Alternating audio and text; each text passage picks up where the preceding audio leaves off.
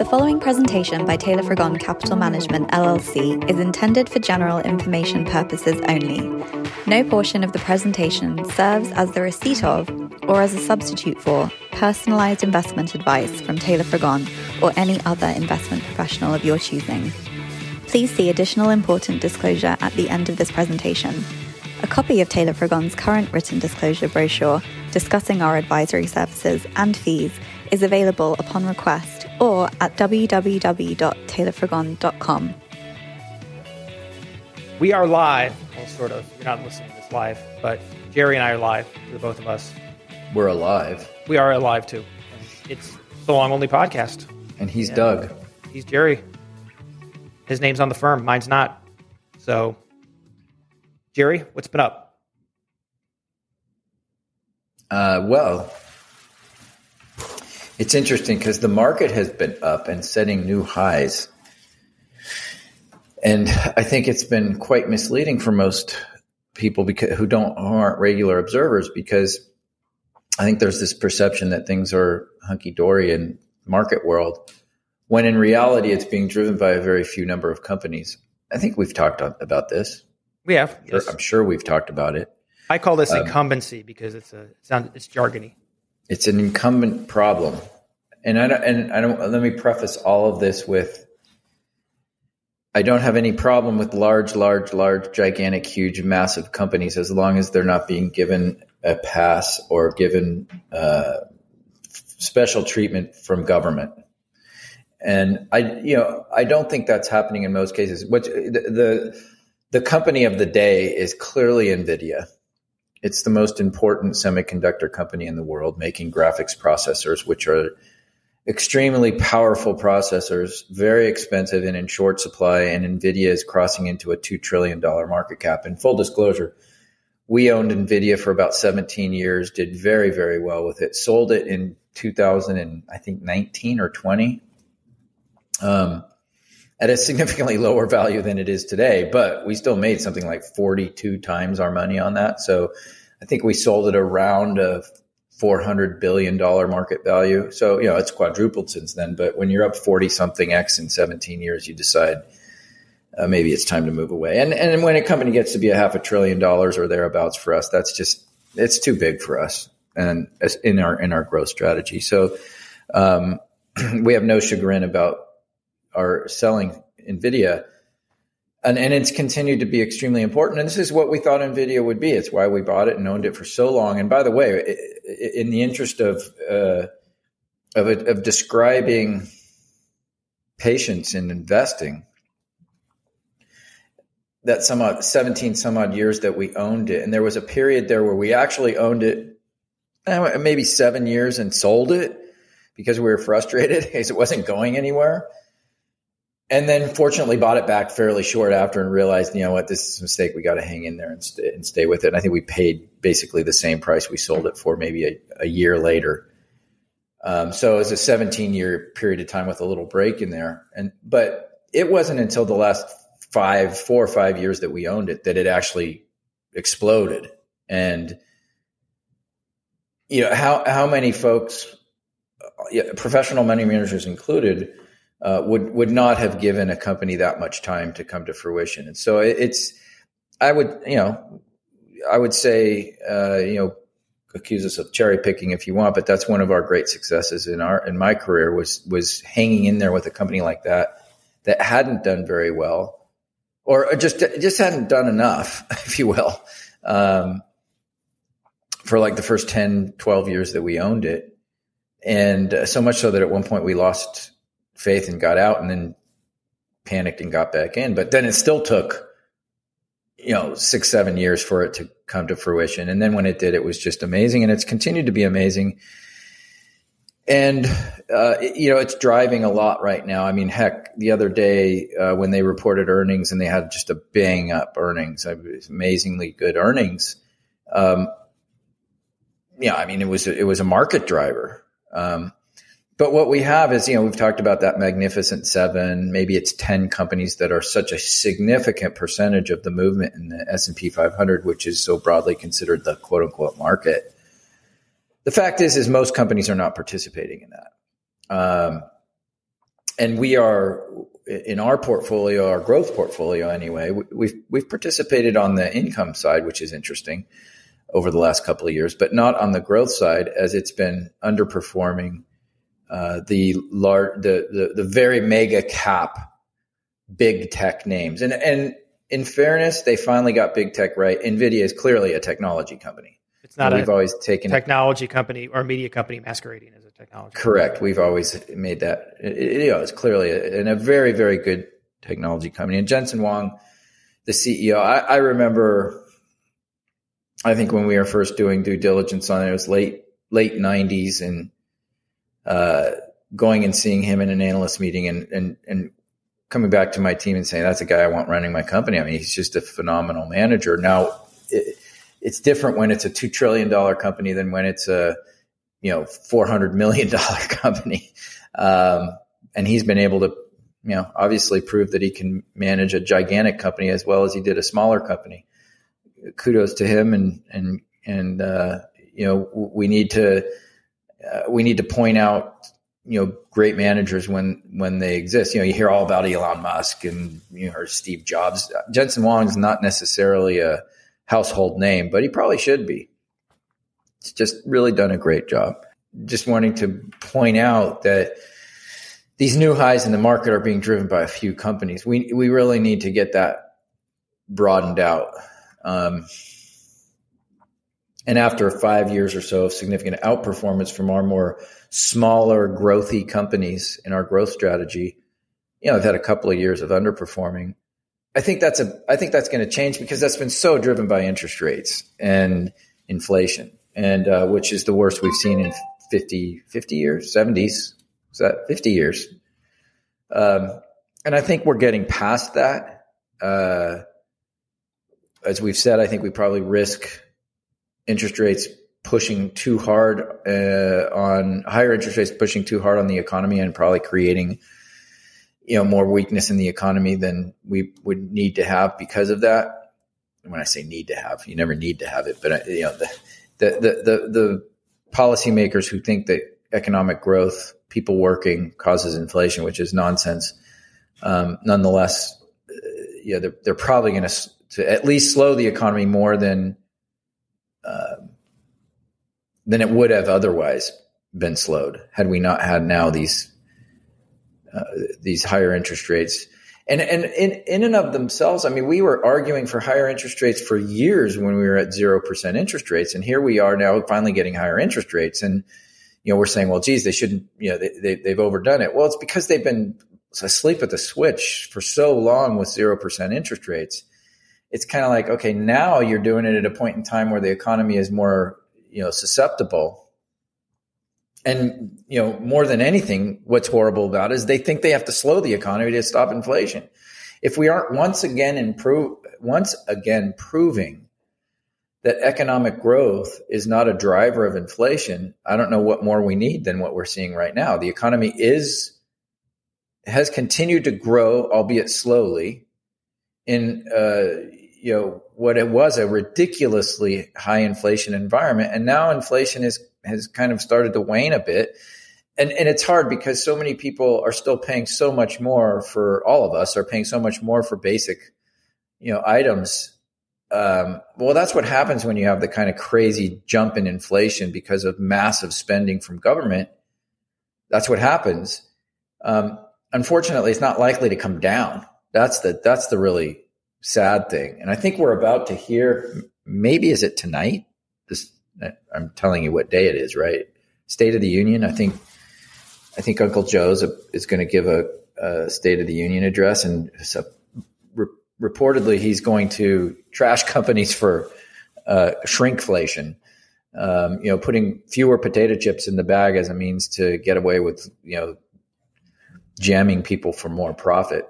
Well, it's an annoying thing nonetheless, but probably not the thing the president should be focused on. No, and not the cause by any means. Yep, exactly. It's your spending that has done this, knucklehead. I think I'll be watching old Schoolhouse Rock videos on YouTube. They'll be more educational and have a better time. It's Lent and I'm not watching TV, so his State of the Union will be one I'm gladly not going to watch. Anyway, so you asked a question about the market, and I am on a diatribe. I think I said, "How's it going?" and that was 10 minutes ago. But I do want to get into something. Where it's going is it's making new highs. Where it's not going is it's not enough companies are participating in that. Well, let's talk about something that I thought of this subject, and you assented to it. This goes into an idea: the market versus the economy. They're not one and the same. There's overlap. They're two different and related items. People often mistake the two, one for the other. Yeah, and I mean, generally speaking, the market is a discounting mechanism that's discounting. In fact, I would argue is overly discounting one way or the other. On a regular basis. I think we talked about this. We talked about it offline. I don't know if we talked about it online, that there may have been an inflection here recently that, I mean, we're once again seeing our earnings for our companies come in good. In fact, they've been through this whole period where they've underperformed stock price wise. They've actually in general done pretty well in their earnings. They've managed well. We can't, in the aggregate, you always have your problem children, but in the aggregate, they've managed through this difficult time, both COVID and post-COVID, well. What we're seeing now is actually really good earnings. Like they're banging it out of the park at the moment, and almost across the board. Even the problem children are acting better, and I think that could be an inflection. If you were to get a combination of relief on the interest rate and inflation side continuing, and I think you will.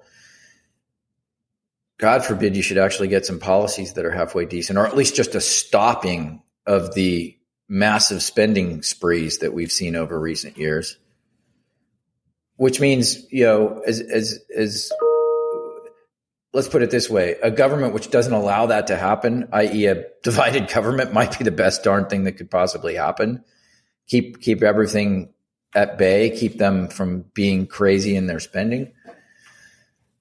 If we got that combined with the inflation and interest rate relief, it could be a Katie bar the door, rest of the market starts to really pick up, and then you could go on to really significant new highs, and you might see those larger companies. And actually, given the size of those companies now, that 7 to 10 companies that drive the market for the most part, you might actually see the overall market averages not really do as well. And you'll start to see some of these smaller and mid cap indices, and just in general, the broader market do pretty well. But it may not show up as much in the averages because they're so heavily, because all these averages are market capitalization weighted. You could end up seeing where the overall market, if those, if the Magnificent Seven should suddenly stall, which would not be surprising given how they have driven things, you could see the overall market averages maybe look like yawners, and the smaller indices and the broader market do reasonably well. I think that's probably an inflection that's, if it hasn't happened already, it's probably out there in the not too distant future. But do you think that we're talking about the differences between the stock market and the economy and the distinction between the two? It's not merely a question of the fact that the stock market can be manipulated by the performance of a few outliers in terms of size. The stock market generally gives, the old adage back when I was in high school used to be, the stock market allegedly gives you the opinion of what the economy is going to be 6 months from now. And I think that and it's important to see that the stock market is a method for investment, but that can often be very different than what we're seeing in terms of real transacting of business in the economy. Sure. And also the stock market is structured in such a way, just the way that it works. You've got a few companies that can really pull the stock market up. And then also, let's face it, a lot of America doesn't own assets. So it's very easy to have a situation like 2020, the second half of 2020, where the people who own assets, and I'm closer to a have than a have not. So I'm putting myself in this category, right? By the grace of God, I should point out, but did pretty well. But the mainstream did very well. But not everyone has a healthy retirement account full of stocks, things like that. So you can have a very good performing stock market that really just makes the rich richer and doesn't do anything for the average person's experience in the economy as a whole. Well, that's the problem with why, when we talk about these few gigantic companies that have, advantages in the market. And let me put a footnote on all of this. I am absolutely opposed to, what we're seeing right now. And it's kind of oxymoronic. We're seeing the FTC, putting the brakes on every merger and acquisition, it seems, that comes along. We're seeing the government trying to sue some of these,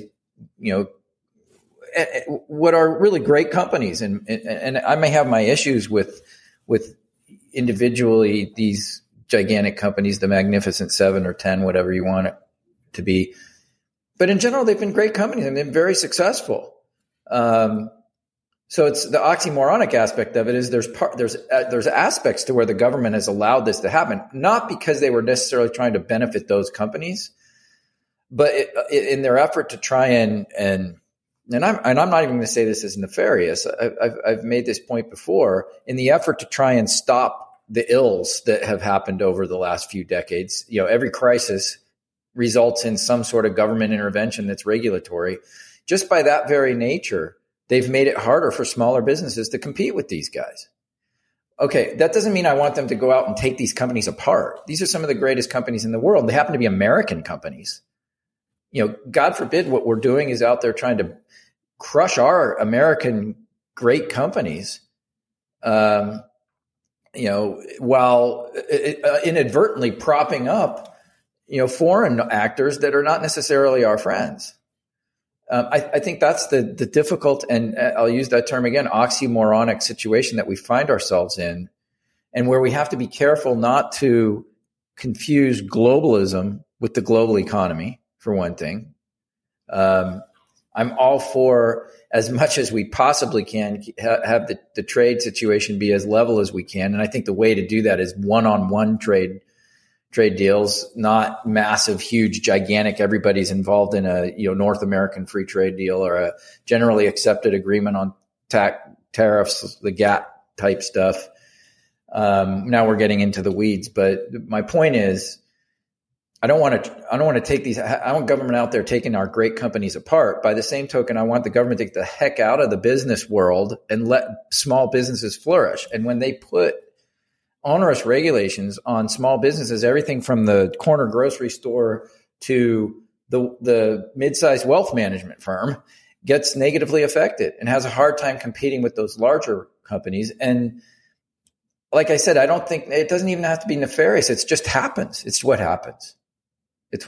And so I think that any relief on that front could be a great boon to business, because the fact is there's plenty of still, despite all the problems we have culturally and what have you, there's still some great innovative ideas out there, primarily emanating from America, but also other places that are, we talk about Israel all the time, and Israel's in the news a lot because of the horror of what's happening with their war, but remarkable technology that comes out of that place. And there's a symbiotic relationship between the technology sector here and the technology sector there, and each one can help the other, and vice versa, whatever. So the bottom line, as you asked this question about market, is I think we might be looking at a bit of an inflection here, and if we get some things right on the policy side, it could be really a good time. And we're going to switch gears, but not entirely. We're going to talk our own book for a minute, and this does relate to Nvidia because Nvidia has been very kind to this asset recently. But we've got what's going on. I call it the Rendersance, which is the upswing of the render token that is the product, the tool of one of our private investments, Otoy. So this is a crypto token that is used to facilitate this outsourced graphics processing for complex two-dimensional, three-dimensional graphics that OTOY again facilitates. And render's gone bonkers. It's RNDR. And this is largely a product, Jerry, of what happened with Nvidia last week with Nvidia's banger earnings. Yeah, I mean, I mentioned when we were talking about Nvidia that there's a huge, problem in a short supply of graphics processors, which are used for not just the complex rendering for 3D video, computer graphics, for movies, videos, games, whatever. And I might add, there's much more to it than that. But this is stuff, whether it's augmented reality, virtual reality, is used in training and in enterprise all over the place, and that might be even the bigger ultimate application. AI being used for these kinds of in these functions is extremely important. AI is big hype right now, but what you have with the render network is actually a real use case. It's not a joke. It's an actual network of distributed graphics processors that helps to ease the burden of the lack of supply, as well as make it much more cost effective and efficient to render computer graphics, and also potentially to be used for whatever other types of high performance computing jobs that need to be done. So, and this is not a new phenomenon. Yeah, this was the network was begun in 2017 timeframe. I think the late 2017 was when the token was first issued, and it had an immediate, when that whole crypto craziness happened in 2020, 21, it ran way up and then ran right back down. Now we're crossing over those old highs, only in a much more valid, shall I say? In other words, the network it can support these kinds of values. It's still extremely valued. I mean, network, if you were just running it on a pure, cash flow standpoint, it's way highly valued. But it's now really discounting, okay, what does this mean for the future? And if you get to, starting to, think through what that might ultimately become, how valuable is a network of distributed GPUs in a world which is, clamoring for this very, very sophisticated, high-end, complex computing hardware. I hate to say sky's the limit, but I mean, there's a significant opportunity there, and OTOY is at the heart of it with their render network, and the values being recognized in the token. It goes back to what we've said before with crypto: is the product is the investment. So the product being the network's value increases as the network gets used more. And I think it's a win-win for artists who want to use this type of technology and have been, sort of locked out of it because of lack of resources. This gives them, I hate to use this term democratization. I really hate it, but let's use a kind of word. Let's use communism. No,